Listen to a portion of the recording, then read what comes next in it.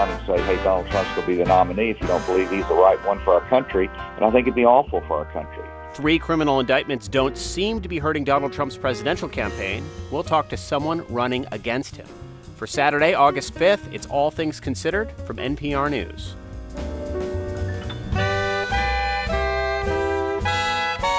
I'm Scott Detrow. I had a conversation with Russell Moore about what he wants to fix in the evangelical church. And what was alarming to me is that I'm literally quoting Jesus Christ. The response would be, yes, but that doesn't work anymore. That's weak. We've got a lot of music on the show, too. We'll dig into archives of mid-century Texas blues recordings that stayed hidden for decades. And as the 50th anniversary of hip-hop approaches, we'll go back to the Bronx where it all began. Everybody is profiting off of hip-hop but the pioneers. Those of us that really laid the foundation to it. First News. Live from NPR News in Washington, I'm Janine Herbst. The Texas Attorney General's office is appealing a state court ruling designed to clarify exceptions in the state's abortion bans for pregnancies that endanger a patient's health or life. As NPR's Sarah McCammon reports, the appeal means the state's abortion bans are once again fully in effect. In a ruling on Friday, a state judge in Austin sided with 13 Texas women and 2 doctors who'd filed a lawsuit seeking to clarify medical exceptions in the state's abortion bans. The women say their health was endangered after they were denied abortions under Texas law during medically complex pregnancies. The judge had temporarily blocked enforcement of the laws against doctors who perform abortions based on a good faith judgment that the abortion was medically necessary, including in cases of fatal fetal abnormalities. The Texas Attorney General's office is appealing that injunction to the Texas Supreme Court. In a statement, the AG's office said Texas pro-life laws are in full effect. This judge's ruling is not. It's not known when or if the Texas Supreme Court will weigh in. Sarah McCammon, NPR News. National security advisors and diplomats from about 40 countries are in Saudi Arabia discussing options for ending Russia's war on Ukraine. NPR's Joanna Kakissis has more. Russia was not invited to the summit, but its ally China says it's sending its envoy for Eurasian affairs to Jeddah. Meanwhile, India, which has remained neutral in this war, says it's also planning to send a representative. Andriy Yermak, who is the top advisor to Ukraine's President Volodymyr Zelensky, told Ukrainian TV he expects the conversation to be difficult but productive. We have many differences, of course, Yermak said, but our task is to unite the whole world around Ukraine. Ukraine says any peace plan must include Russia withdrawing from all occupied territory and a tribunal to prosecute alleged Russian war crimes. Joanna Kakissis, NPR News, Kyiv.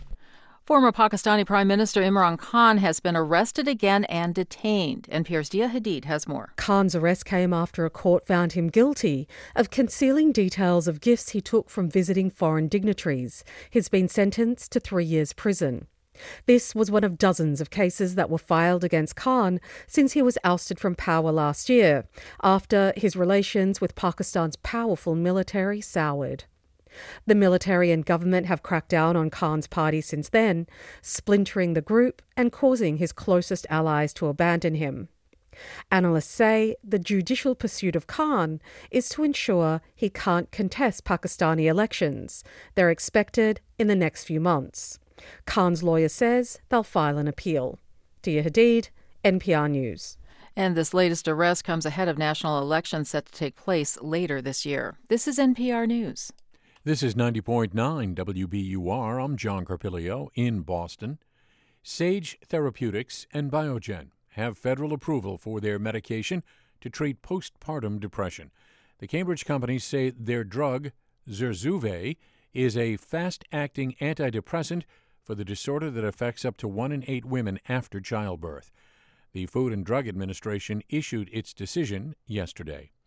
The family of Charles Ogletree says a funeral service for the late Harvard Law professor will be planned in the coming weeks. Ogletree died Friday at the age of 70. In 2016, he was disclosed to have been diagnosed with Alzheimer's. Massachusetts State Police say they are working to comply with an arbitrator's ruling that orders 8 suspended troopers be given their jobs back. The troopers sued after they were disciplined for refusing to get the coronavirus vaccine based on religious grounds. The arbitrator found that state police violated the troopers' rights in not accommodating those beliefs. Well, thousands of cyclists are taking the Pan Mass Challenge to raise money for the Dana-Farber Cancer Institute. Zoe Epstein of Belmont is halfway through her trek. She left Wellesley this morning and made it to Bourne this afternoon. She says the hills were challenging, but the other riders helped her to keep going. You see the people that are in front of you, and on the back of their jerseys, they might have like a ribbon or a piece of paper saying like riding in honor of mom or survivor. So just seeing that, like motivational and inspirational. Well, at the crack of dawn tomorrow, Epstein will take off from Bourne and head to the finish line in Provincetown. The organization's founder says the Pan Mass Challenge is on track to beat the record, $69 million that was raised last year. Partly cloudy skies overnight with lows dropping into the 60s. A sunny day again tomorrow with temps in the mid-80s. And partly sunny Monday, just a slight chance of showers, highs near 80 degrees. Showers more likely on Tuesday. 81 degrees now in Boston. We're funded by you, our listeners, and by the Katina Foundation, supporting the Asylum Seeker Advocacy Project, providing more than 100,000 asylum seekers in the U.S. with community and legal support. Learn more at asylum.news. This is All Things Considered from NPR News. I'm Scott Detrow. Former President Donald Trump has now been indicted 3 different times this summer, most recently in Washington, D.C. this week, in a case tied to his attempt to overturn the results of the 2020 election. Trump is running for the White House again and is still considered the clear leader for the 2024 Republican presidential nomination. This week, just before Trump's court appearance in Washington, one of his opponents in the primary, former Arkansas Governor Asa Hutchinson, told MSNBC that GOP voters have a choice. There's a choice here. Do you support the rule of law and accountability, or do you support Donald Trump and support the chaos that he brings and a disregard for the rule of law? So today, we called up Hutchinson to talk more about that because so far it looks like Republican voters have made that choice and they have chosen Trump.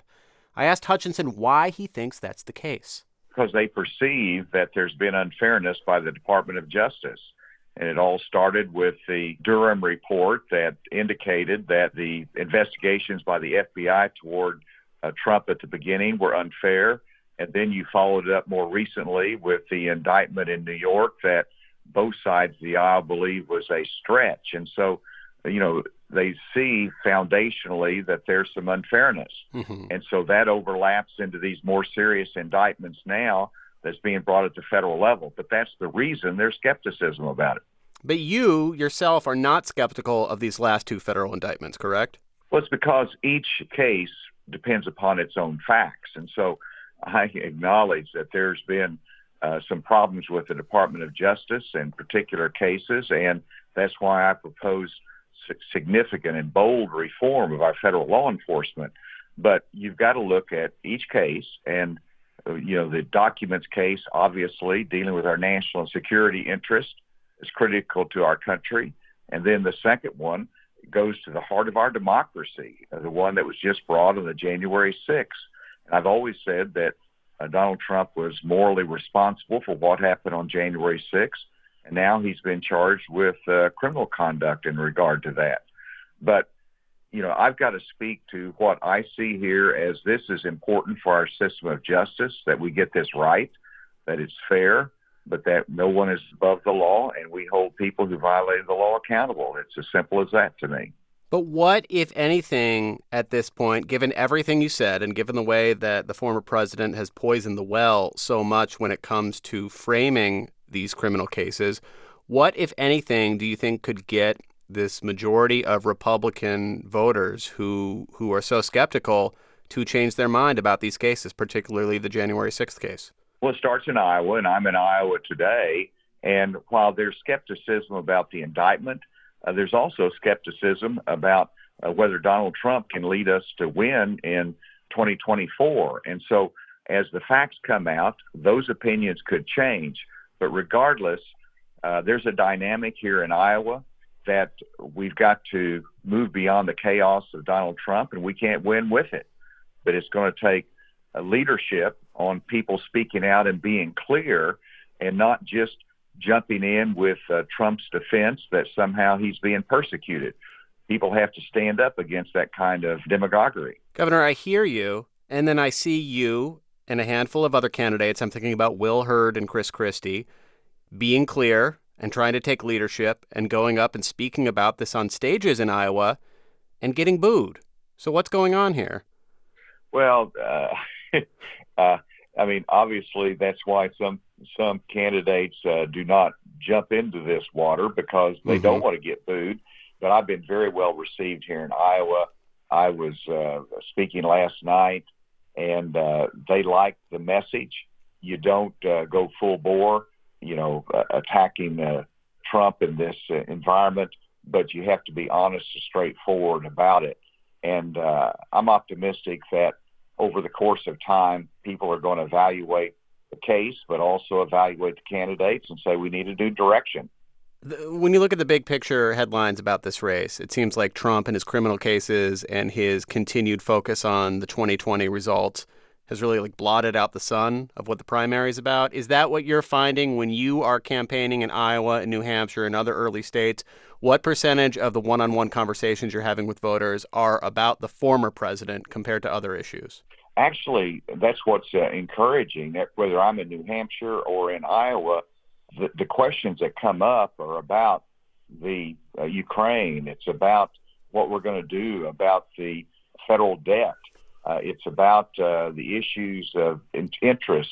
And so they're not dwelling upon Trump. And so it's not hard in the environment with voters talking about the issues that are important to them. Now, it's harder with the national media because they're focused on this national story.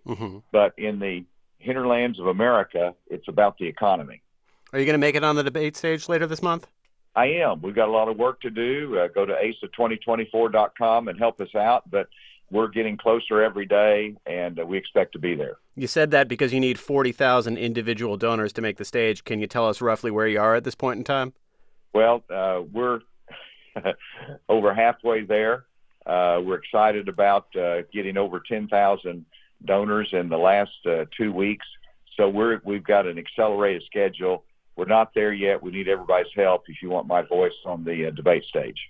So you're talking about Republican voters shifting their view over time from being, lockstep backing the former president.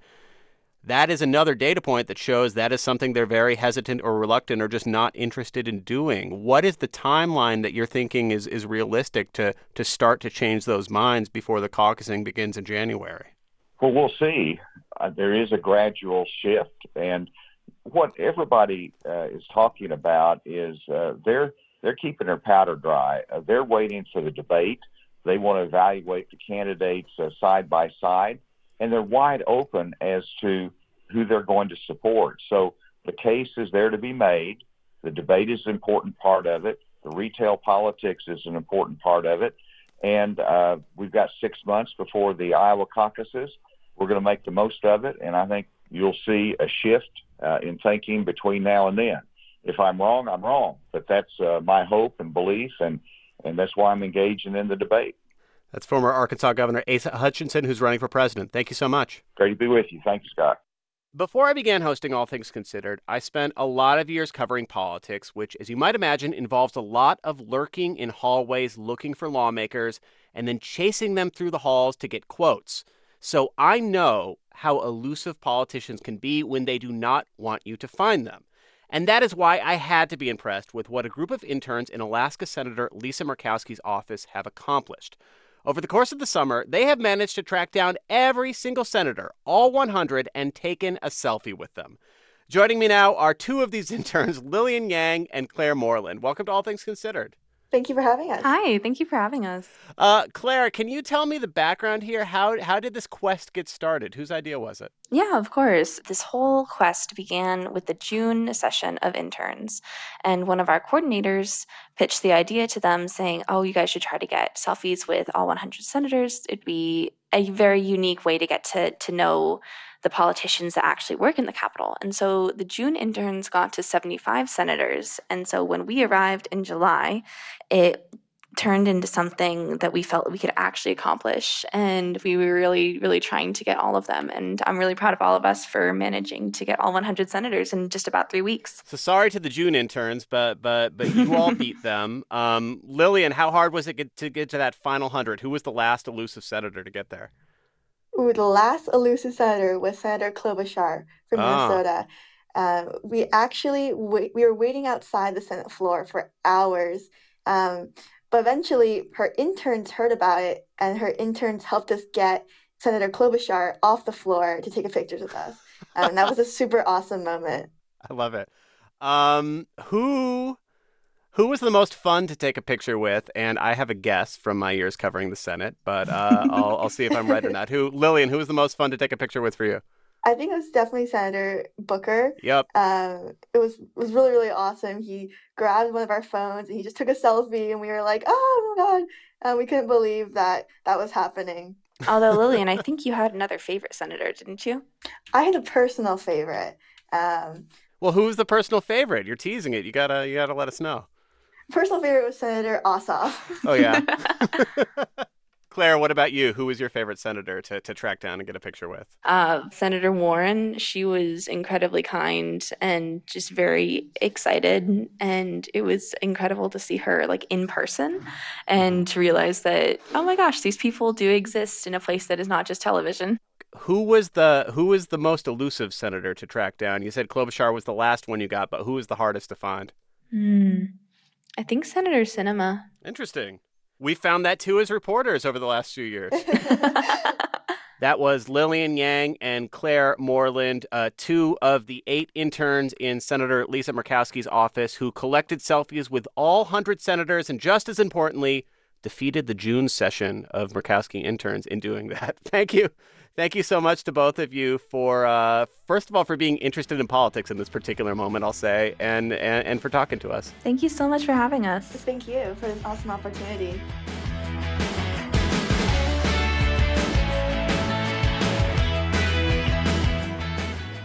Tomorrow morning on Weekend Edition, we meet a judge in Guatemala who continues to battle corruption in the Central American nation, despite being the target of death threats and constant harassment for years now.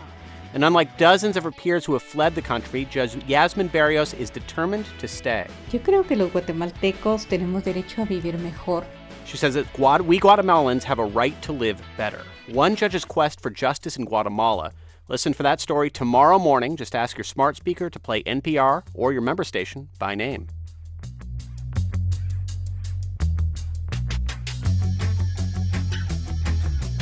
You're listening to All Things Considered from NPR News. This is 90.9 WBUR. Thanks for being here. I'm John Carpilio. Coming up at 6, The Moth Radio Hour. We're funded by you, our listeners, and by Zoo New England. Boston Lights, presented by National Grid, is back at Franklin Park Zoo. Experience hundreds of amazing lanterns nightly through October 29th. FranklinParkZoo.org. Your inbox is another easy way to follow the news from WBUR each weekday morning. WBUR Today is a quick read on what matters in Boston and beyond. You can subscribe now at wbur.org/newsletters. WBUR supporters include Lauren Holleran with Gibson Sotheby's International Realty in Cambridge, real estate brokerage that is grounded in data and committed to thoughtful design. LaurenHolleran.com. Partly cloudy skies overnight, lows in the 60s, sunny again tomorrow with temperatures in the mid-80s. 81 degrees in Boston. I'm Janine Herbst with these headlines. The Justice Department has asked a federal judge overseeing the latest criminal case against former President Donald Trump to issue a protective order after he posted a comment online that could appear to promise revenge on anyone who goes after him. Trump's lawyers have until Monday to respond. National security advisors and diplomats from about 40 countries are in Saudi Arabia this weekend discussing options for ending Russia's war on Ukraine peacefully, and Kyiv is also trying to win over countries that have remained neutral during the war. And it's now legal to pump your own gas in Oregon after the governor signed a law ending the 72-year-old ban on self-serve. I'm Janine Herbst, NPR News in Washington.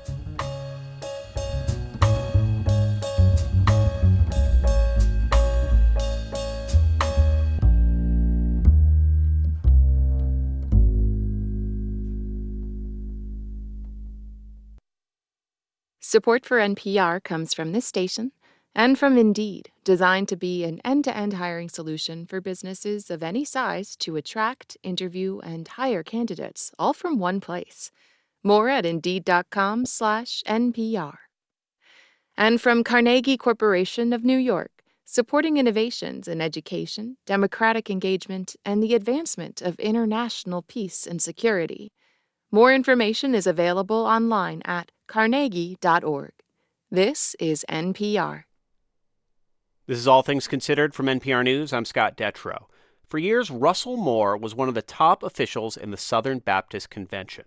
Then Donald Trump came on the scene.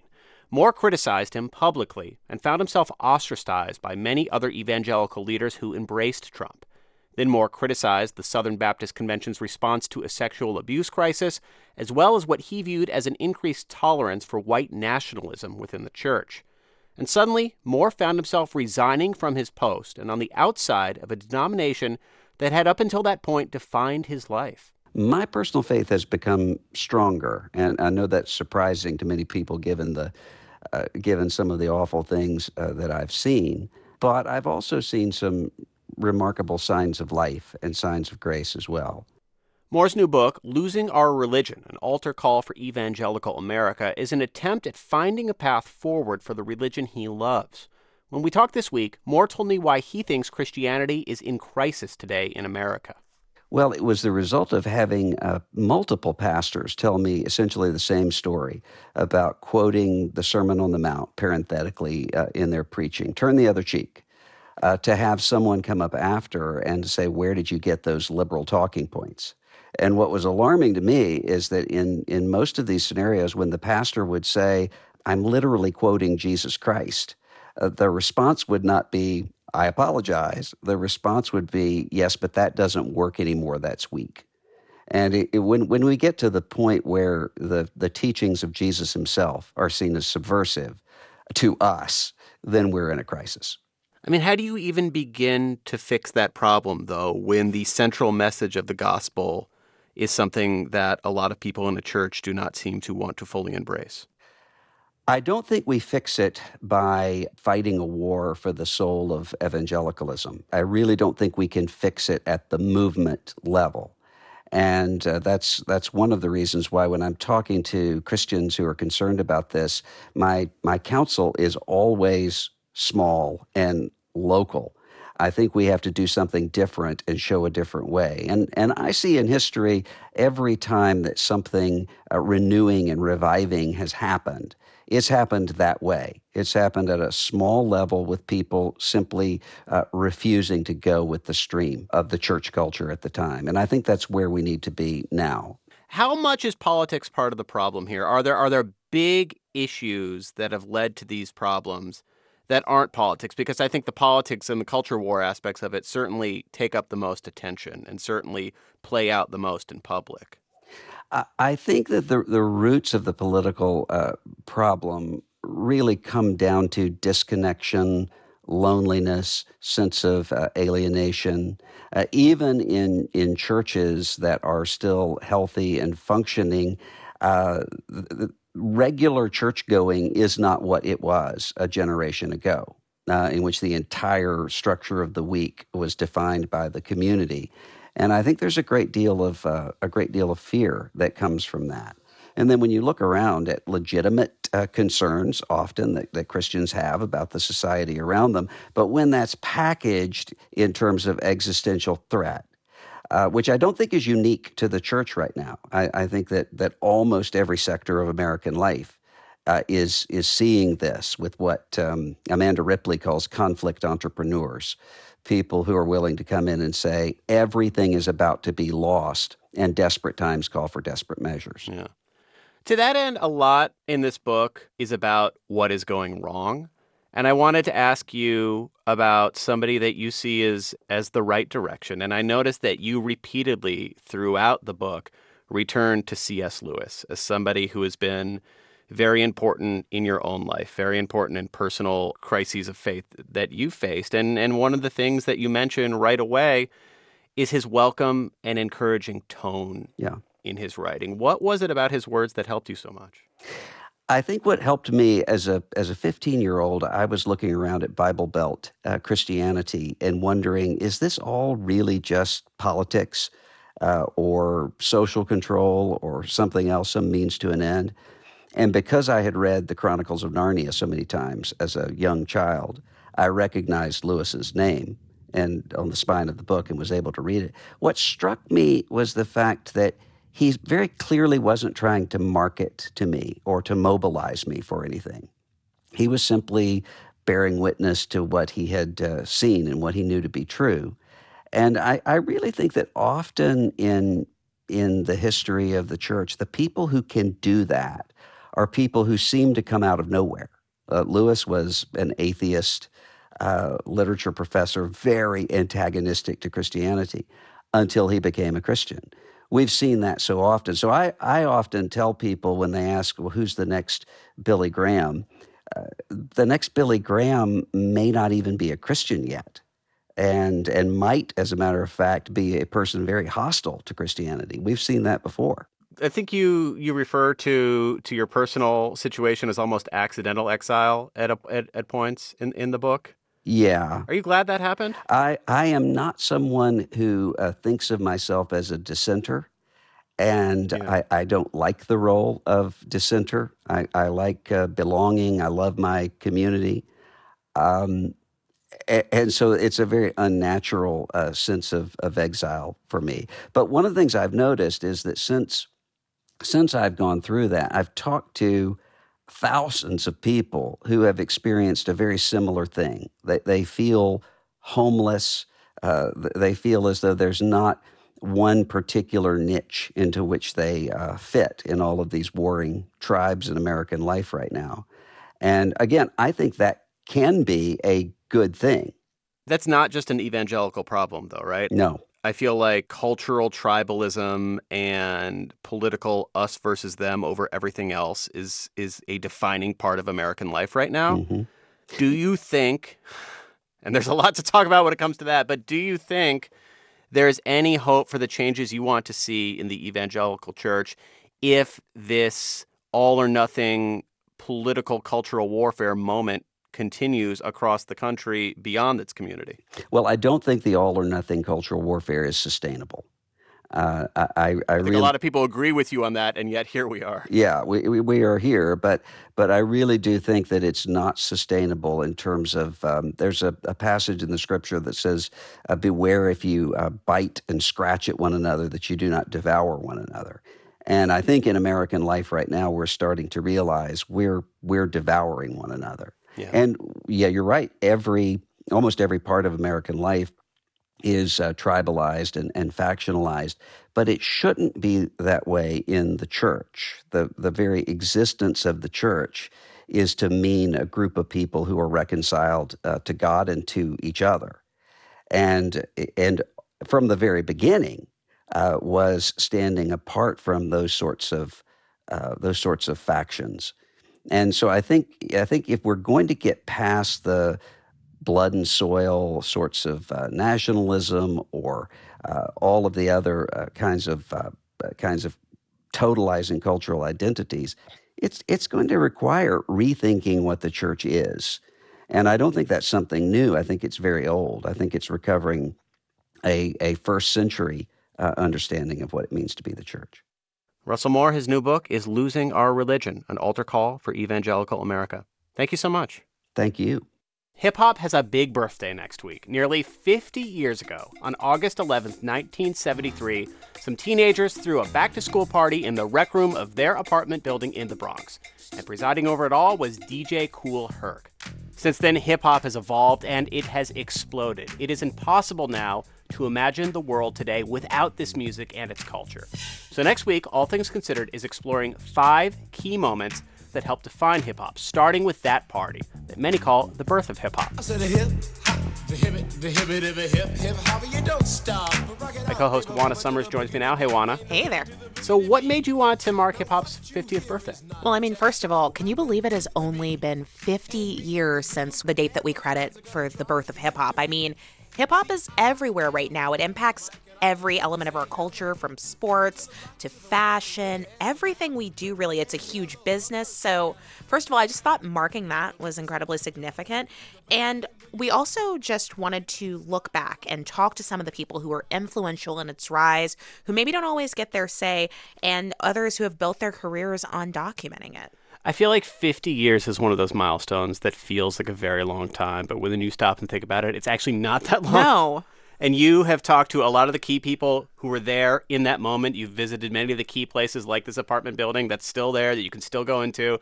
Let's talk about that party for a minute. What made what Kool Herc was doing so different, and why does that moment get credit for the birth of it all? Well, I mean, like any DJ Kool Herc prided himself on the tunes he selected and the size and the power of his sound system, which back in his day, he was often setting up outdoors, literally plugging into city lights to get power to power up his sound system. But Kool Herc also noticed that dancers who were at these parties that he was DJing, they loved the parts of the records where the vocals dropped out and you just had the percussive breakdowns or the breaks.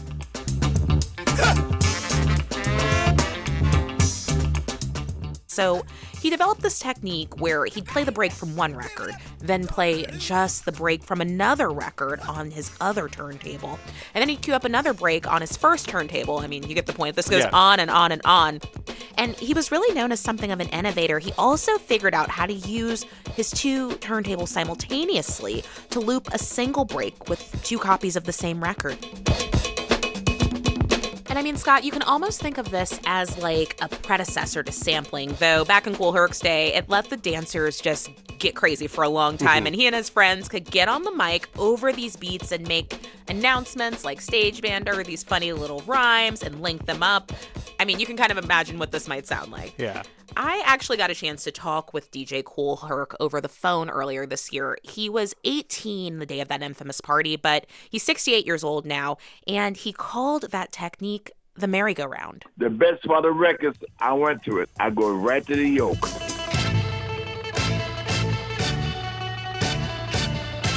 As you reported this, as you reported the other stories in the series, what surprised you?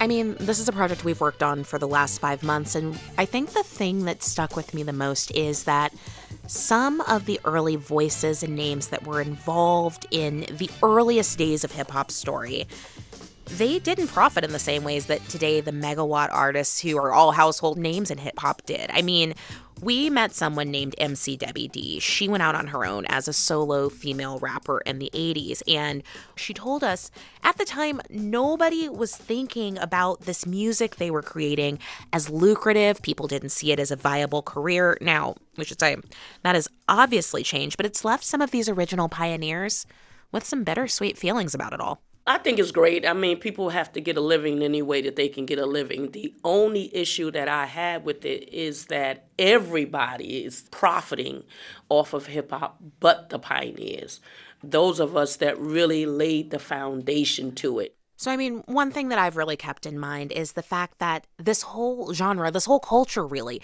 it was born out of kids who were teenagers like Debbie D, living in New York City, often in poor neighborhoods, who were going out to these block parties where somebody was DJing, often outdoors, for not a lot of money. That initial party, I think, was 25 cents for girls and 50 cents for boys that Kool Herc was the DJ at.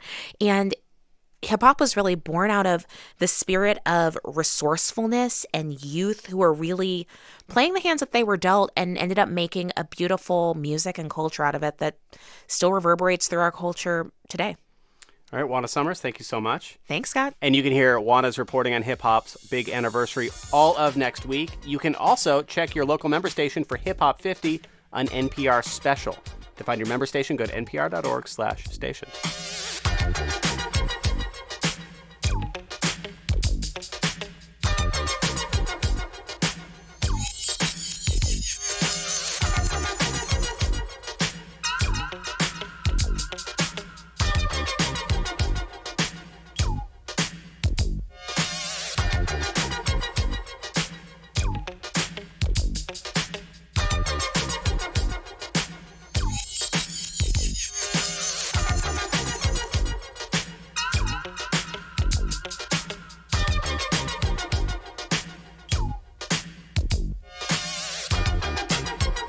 You're listening to NPR News.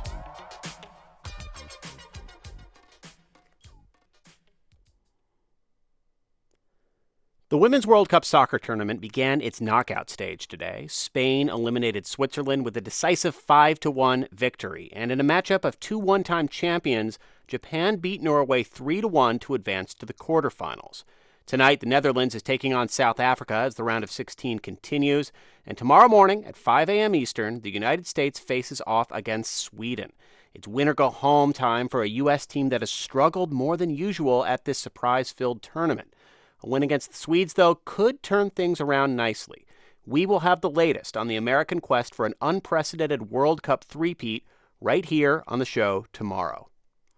Of the few thousand people who try to hike the Appalachian Trail from Georgia all the way to Maine each year, only about a quarter finish.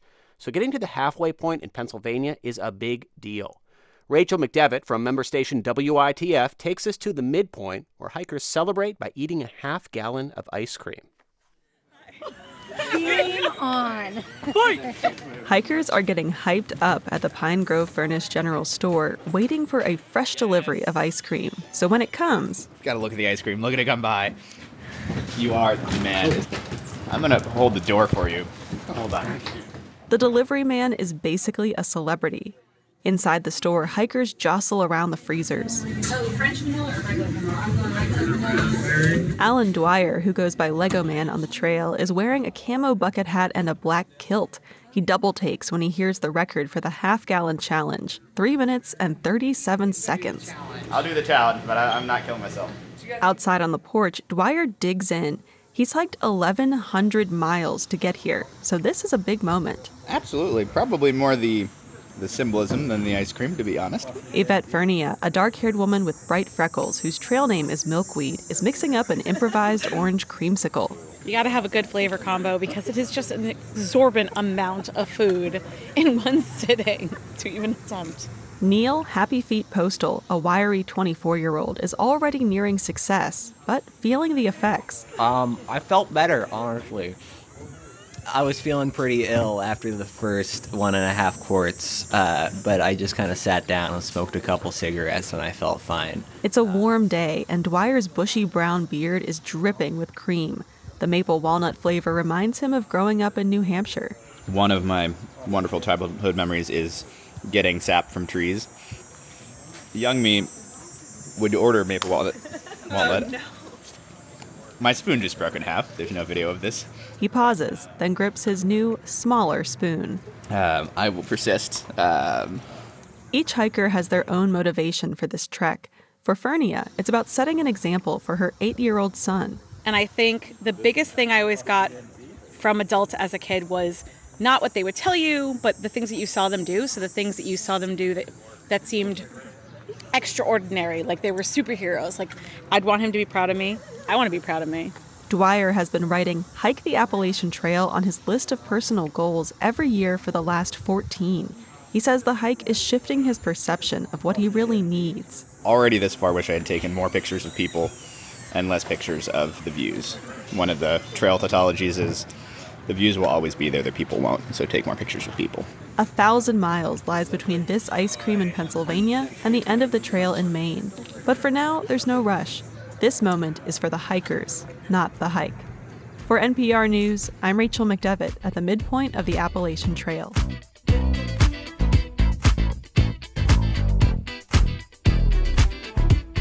This is NPR News. Thanks for listening to 90.9 WBUR. Good evening. I'm John Carpilio. Coming up next at 6 o'clock, the Moth Radio Hour. And in the first hour, Occasional Magic.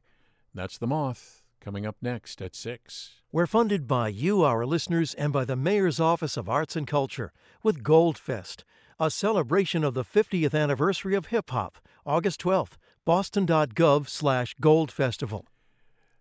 Join us at City Space this coming Monday for a conversation about ice cream with local makers.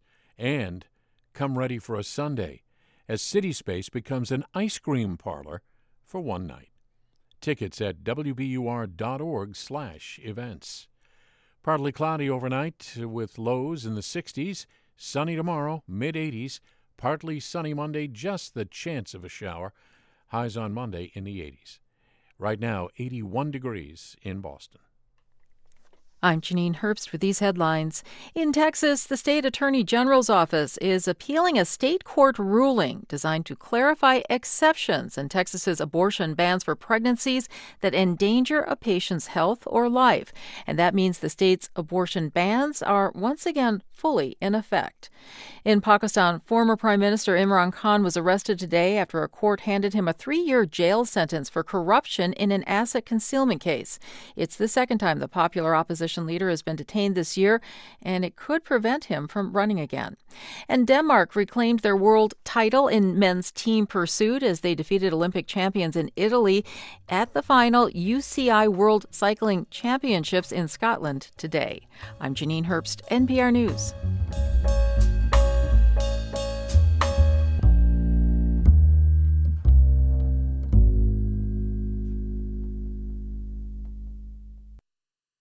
Support for NPR comes from this station and from the Lodestar Foundation, inspired by the principle that helping someone else less fortunate is a path to a happier, healthier, and more meaningful life. Learn more at lodestarfoundation.org. From the Kauffman Foundation, providing access to opportunities that help people achieve financial stability, upward mobility, and economic prosperity, regardless of race, gender, or geography. Kauffman.org. And from the sustaining members of this NPR station. This is All Things Considered from NPR News. I'm Scott Detrow. One of the greatest living Uyghur poets lives in Washington, D.C. Tahir Hamid Izgil escaped from his native Xinjiang to the U.S. in 2018. At the time, rights groups say the Chinese government was detaining hundreds of thousands of Uyghurs and imprisoning writers that Izgil worked with. His new book about this experience is called Waiting to be Arrested at Night. NPR's Emily Fang talked to the author about it. To remember is important, but for those who remember, like Tahir Hamid Izgil, the memories are a painful responsibility. I myself don't like to reread my own book. Every time I read part of it, I feel like I'm going through those events again. He's talking about his new memoir. The book of prose is a departure for the celebrated Uyghur poet and filmmaker. In truth, a book like this should never have had to be written. These events shouldn't have happened. But this oppression and injustice had occurred. I had a responsibility to record what happened. A responsibility because Izgil is one of the few Uyghur artists and intellectuals out of China and free to speak about the mass detention and cultural erasure of his people. Izgil made his career as a film director in the early 2000s when a brief and vibrant cultural scene exploded in Xinjiang. We spent a lot of time together at Ultrush. Ultrush is just kind of in Uyghur, it's sort of a dinner party, usually with drinks that goes very late into the night. This is Joshua Freeman, the translator of Izgil's book. Freeman is a Uyghur language expert and historian, now at Taipei's Academia Sinica Research Institute. He met Izgil while living in Xinjiang. He explains how poetry is woven through everyday Uyghur life. A lot of Uyghur public discourse happens through poetry. Most Uyghurs are familiar with quite a bit of poetry. And even in conversation, people will sometimes use little bits of poetry, sort of idioms that rhyme or a line from a poem that moved them. In 2015, Izgil was filming a television series outside the southern Uyghur city of Kashgar, very close to where Izgil had been imprisoned in a Chinese labor camp 2 decades earlier. Along the side of the road, I saw a newer prison, and my traveling companions explained that this was a woman's prison. Shaken, Izgil wrote this poem entitled Kashgar Women's Prison about the memory. The body of land was in pieces. The roads were stitching them together. Cold air was leading its kin down from the mountain. A sudden shiver went through me. Then, starting in 2017, the Chinese state put at least hundreds of thousands of Uyghurs into internment camps, which the Chinese state said were designed to re-educate Uyghurs to become more patriotic Mandarin Chinese-speaking citizens. Sadly, many of my closest friends hadn't had the opportunity to. And in writing my book, to some degree, I felt that I'm trying to speak on their behalf as well. Against all odds, Izgil and his family overcame a ban on Uyghurs getting passports and traveled to the U.S. on the pretext of seeking medical treatment in 2017. This was a chance at a new life, but at the cost of leaving their homeland and the people they loved behind. It was very hard to write poetry when I first came to the U.S. He did write this poem called Somewhere Else after arriving in the U.S. that is also included in his new book. What is it, from far away, from behind the domed water, that stayed with me, that came along with me? A weak vow written in the yellowing fog, audacity standing at an angle, or the layered dimness passed from hand to hand. This is a poem of longing for my loved ones and my friends and everybody I left behind. And he says the poem is about the longing he has for his homeland in exile. Emily Fang, NPR News, Taipei. For decades, one of the most legendary private collections of early blues music was just that, private. Now, it's available for everyone's ears.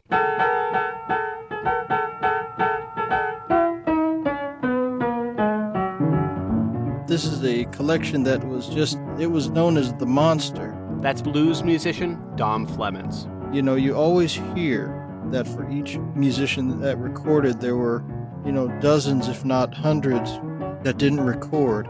This is the first time that you're seeing an archive that proves this point.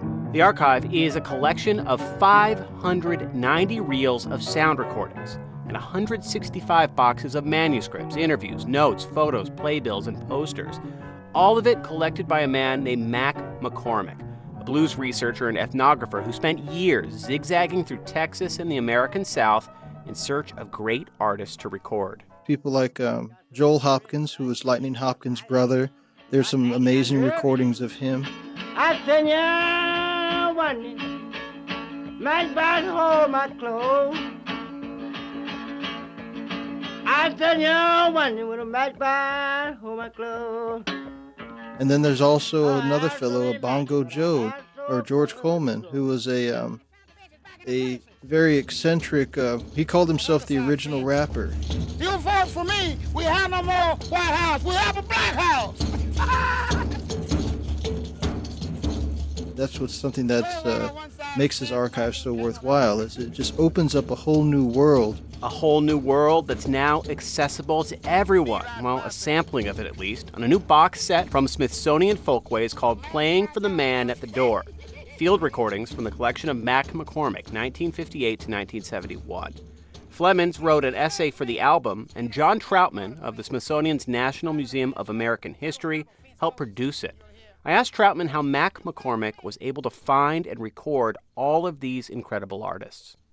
Mac documented everything, and his archive, the Monster, as Dom referred to it, because everyone did, especially Mac, is filled with thousands of pages of interview notes and comments to himself about his process and his collecting, and often, in some cases, when he was officially working as a census taker or as a cab driver, would just begin to knock on doors. And this was a really remarkable and challenging interaction, because he was visiting these segregated neighborhoods and people in these neighborhoods.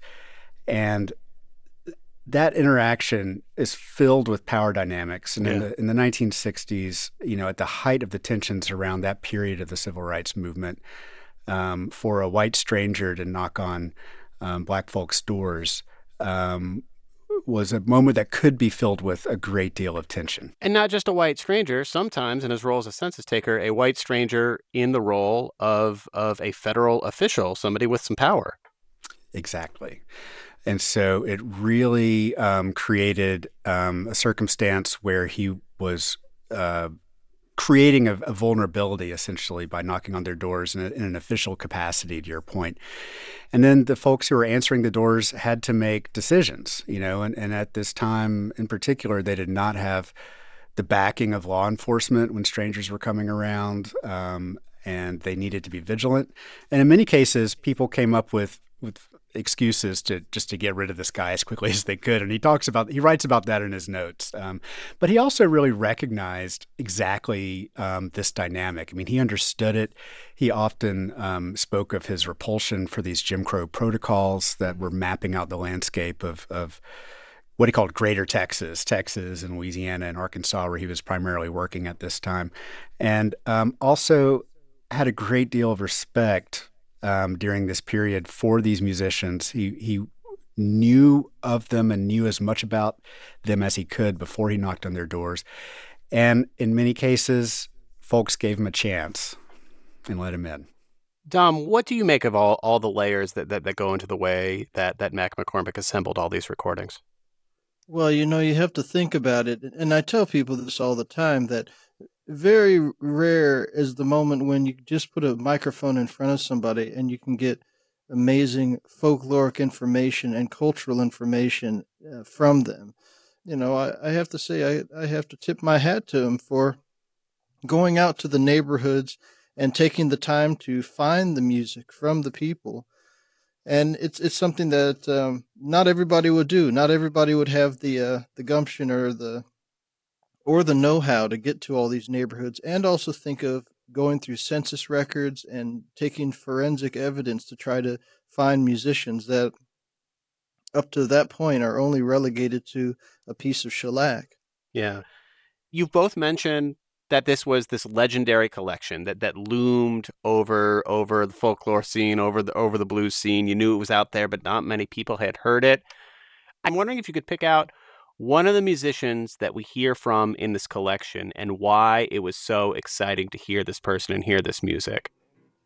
Well, one of the musicians that I found to be so exciting to hear was one of the songsters that was so well known, a fellow by the name of Mance Lipscomb.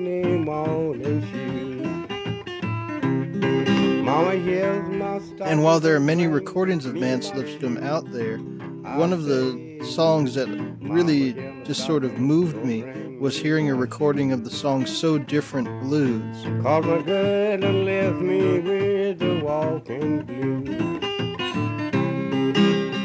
And after playing the song on these recordings on the box set, he plays the song, and then you hear Mac talk to Mance a little bit afterward, and Mance says that nobody's ever heard this song before, and you're the first guy to ever hear this song. I'd never recorded it. How long ago did you write that? I've been at that, maybe 5 years ago. Nobody haven't got it, I think, on the recording yet. Really? And nobody got it on the recording. I'm glad we got it. That's the best thing I've ever heard you do, I believe. There's a lot of work in it. So you take a song that Mance would become a little bit more well known for during the folk revival, and this is the first moment when there's someone that puts a microphone in front of this man and collects the song so that it could be saved for posterity. I want to ask about the one other big complicated aspect of all of this here, and that's the fact that for so many years, McCormick kept these recordings to himself. Do you think McCormick owed it to the musicians he recorded to make some of this public earlier, or do you think once he had that recording, it was his right to keep it to himself if he wanted to? Well, the thing you have to think about is that Mac McCormick he collected all of this material in a very linear fashion based on the experiences he was having. So I don't know what he thought about each of the individual recordings, or if he felt an obligation to have to release all of them. We do know that he had a very high standard in which he kept his materials under wraps. I don't necessarily think he had an obligation, because he, as an individual, went out there, recorded it, and it was his right to do whatever he pleased with the recordings. But I think that now that it's out of his hands, we can now interpret the recordings and release them and use them for documentation's sake. And I think that that's something that I don't think that's something that Mac could have done by himself. I think that's right. And in terms of him doing it by himself, that ended up being one of his great challenges in life. Mac had great ambition to write about these encounters, these musical encounters with these extraordinary musicians that he was meeting.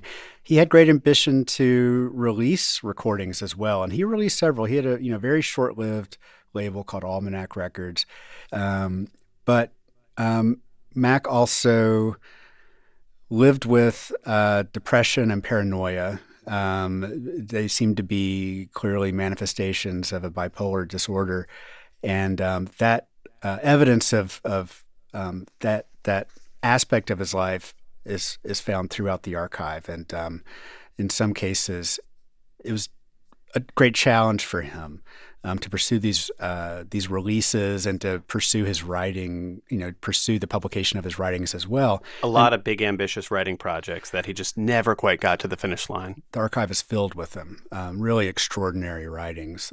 And, to his daughter, Susanna Nix's credit, she always saw the value of this archive. She recognized the value of these recordings. And it was her ambition through donating his archive to the Smithsonian that they would begin to see the light of day and that the public would gain access to the archive and to the recordings. John, I'm gonna give you a challenge to end this interview. I think there's 60-something songs in this collection, right? There's probably thousands of songs overall that you have been spending the last 2 years digging through and thinking about. Can you pick one for us to end the segment on and to listen to and tell us why it jumps out to your head? That is hard. Take your time to think about it. I think I would love to end on a song with Buster Pickens. He was a barrel house pianist from who had performed regularly in the early 20th century on the Santa Fe circuit, which was one of many train lines in Texas. And he performed for laborers working on the trains and the tracks, and then others who were kind of working in the neighborhoods that those trains would travel through.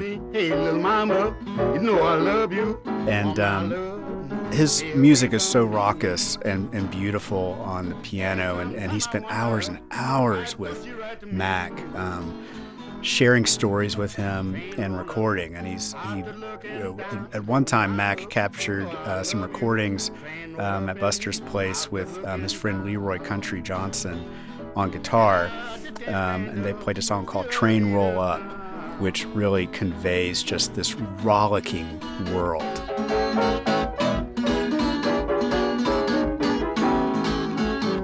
That's John Troutman of the Smithsonian's National Museum of American History and a producer of the new album Playing for the Man at the Door, field recordings from the collection of Mac McCormick, 1958 to 1971. We've also been speaking to blues musician Dom Flemons, who contributed an essay to the collection. Thanks to both of you. Thank you, Scott. Appreciate it.